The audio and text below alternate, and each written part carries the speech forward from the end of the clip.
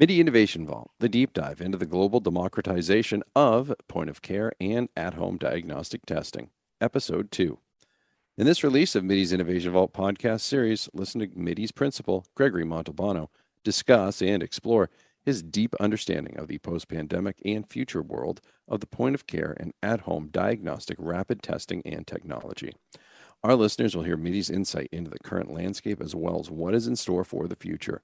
Topics will range from evolving market trends and technology innovations, as well as key challenges and unmet opportunities for global health as related to the point of care and at-home diagnostic devices. We're talking with Gregory Montalbano. He's the co-owner of MIDI Medical Product Development. MIDI is a turnkey medical product development consulting firm that works with its clients in innovating new medical platforms from early research and concept development to full commercialization. Greg, how are you today? I'm doing well. Thanks for asking. Thanks for taking the time out of your busy day to continue with the podcast series. Greg, before we dive into the details of this podcast, can you ground us with a brief overview of today's subject matter and series high-level topics on point of care and at-home diagnostic testing? Sure, Matt. In today's podcast series, we'll dive into the details of point of care and at-home diagnostic testing, covering topics such as decentralization of diagnostic testing and regulatory challenges, specifically with CLIA waiver. We're also going to be talking about point of care and at-home testing data privacy challenges. And then last, we'll be discussing multiplex testing and advancing molecular diagnostics. So let's talk a little bit, and that does sound really good. Let's get started a little bit with the decentralization of diagnostic testing.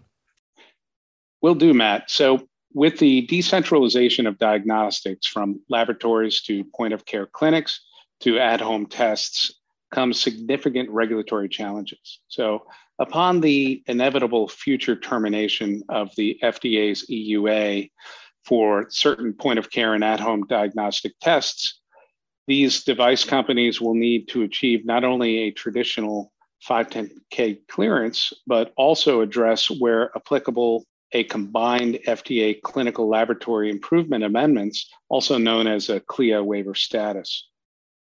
What does CLIA mean? So CLIA is an acronym and it stands for Clinical Laboratory Improvement Amendments. So this is a federal law that establishes quality standards for testing to ensure accuracy, reliability, and timeliness of patient test results, regardless of where the test was to be performed. This may sound like a really simple question, but why is that so important? Yeah, no, it's not. It's very important due to the fact that a great deal of testing is now performed by non-laboratory personnel, with the number growing exponentially. So the industry is looking at a bottleneck of the current EUA devices that'll need to be readdressed for approval from multiple perspectives. So this will be prevalent for point of care diagnostic systems.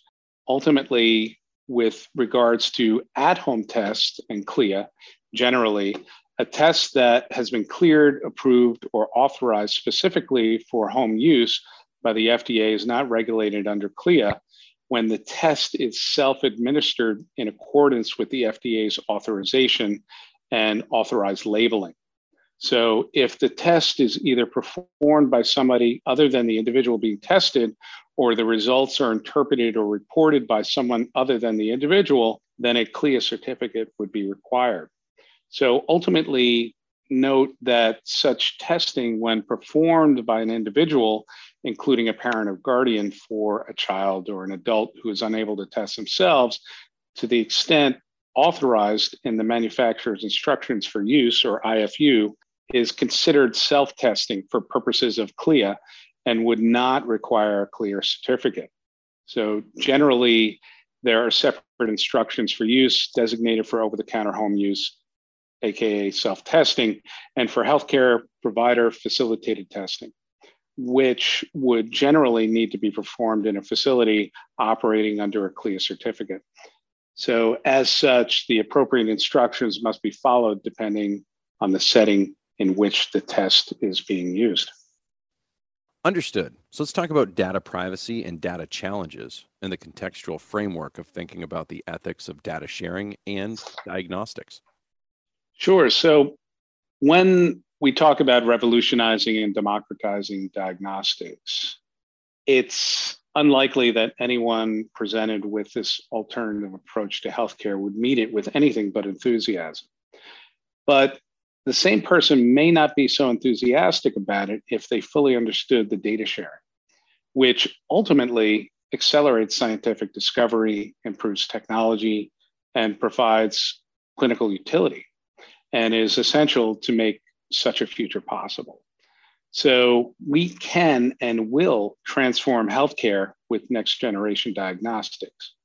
But to do so ethically should be a critical component of every company's business plan.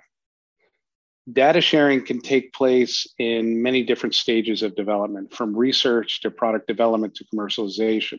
And there are many critical considerations when it comes to data sharing, particularly in the context of human subjects.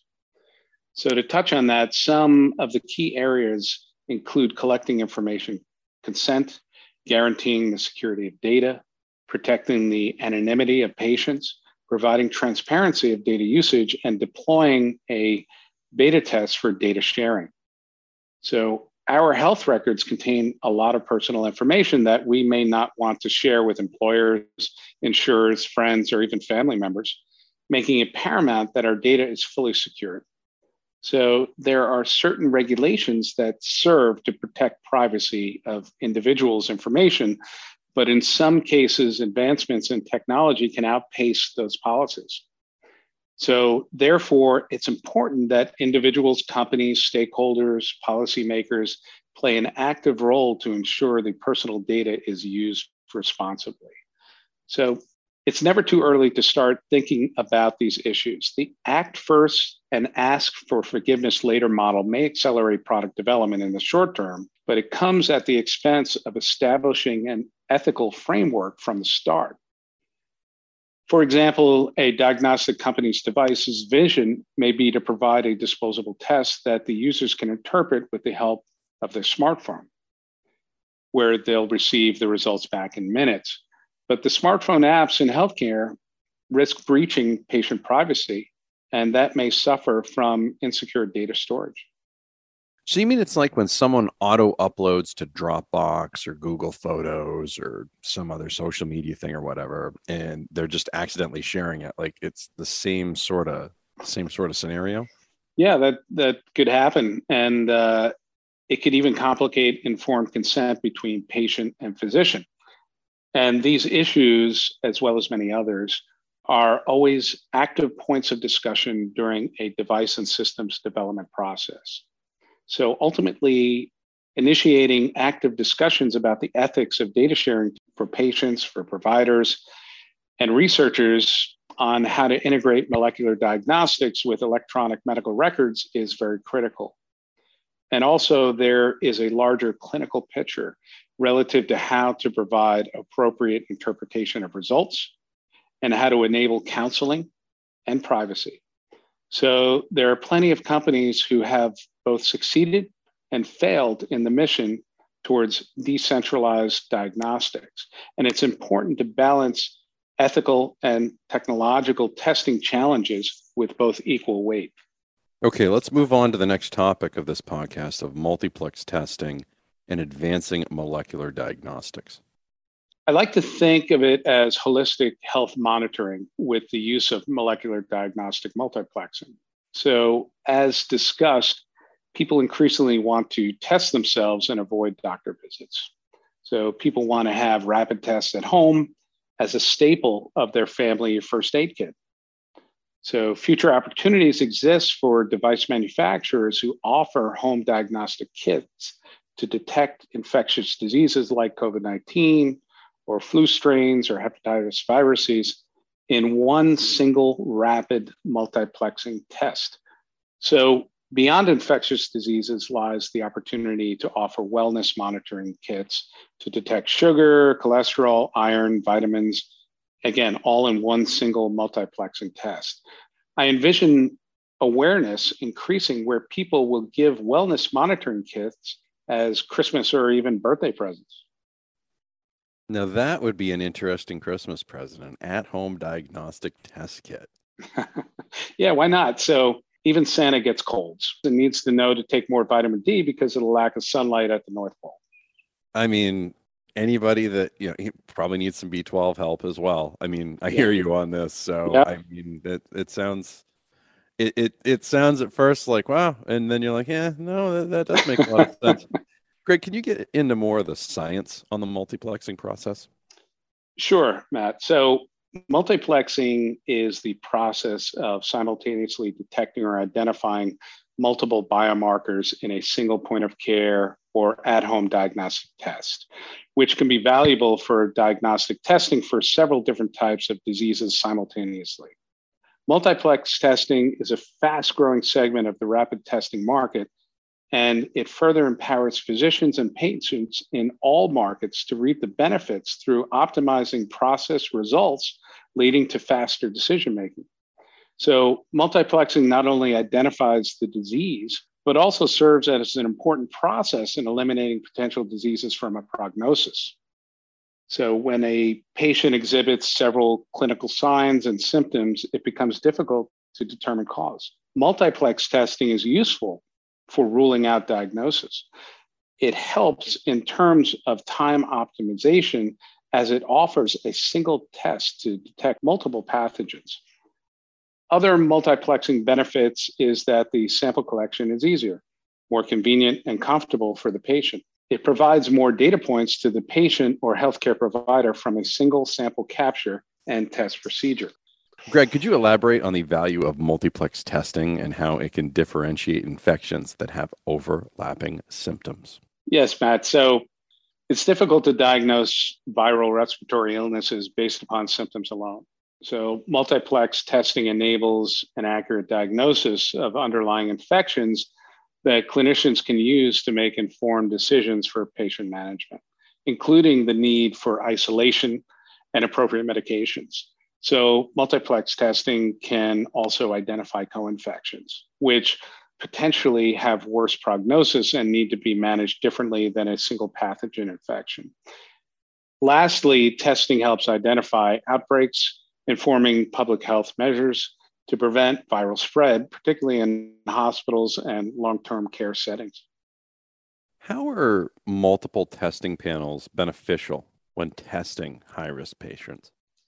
High-risk patients, such as those who are immunocompromised, like the elderly and children, are at the risk of co-infections and severe diseases or complications.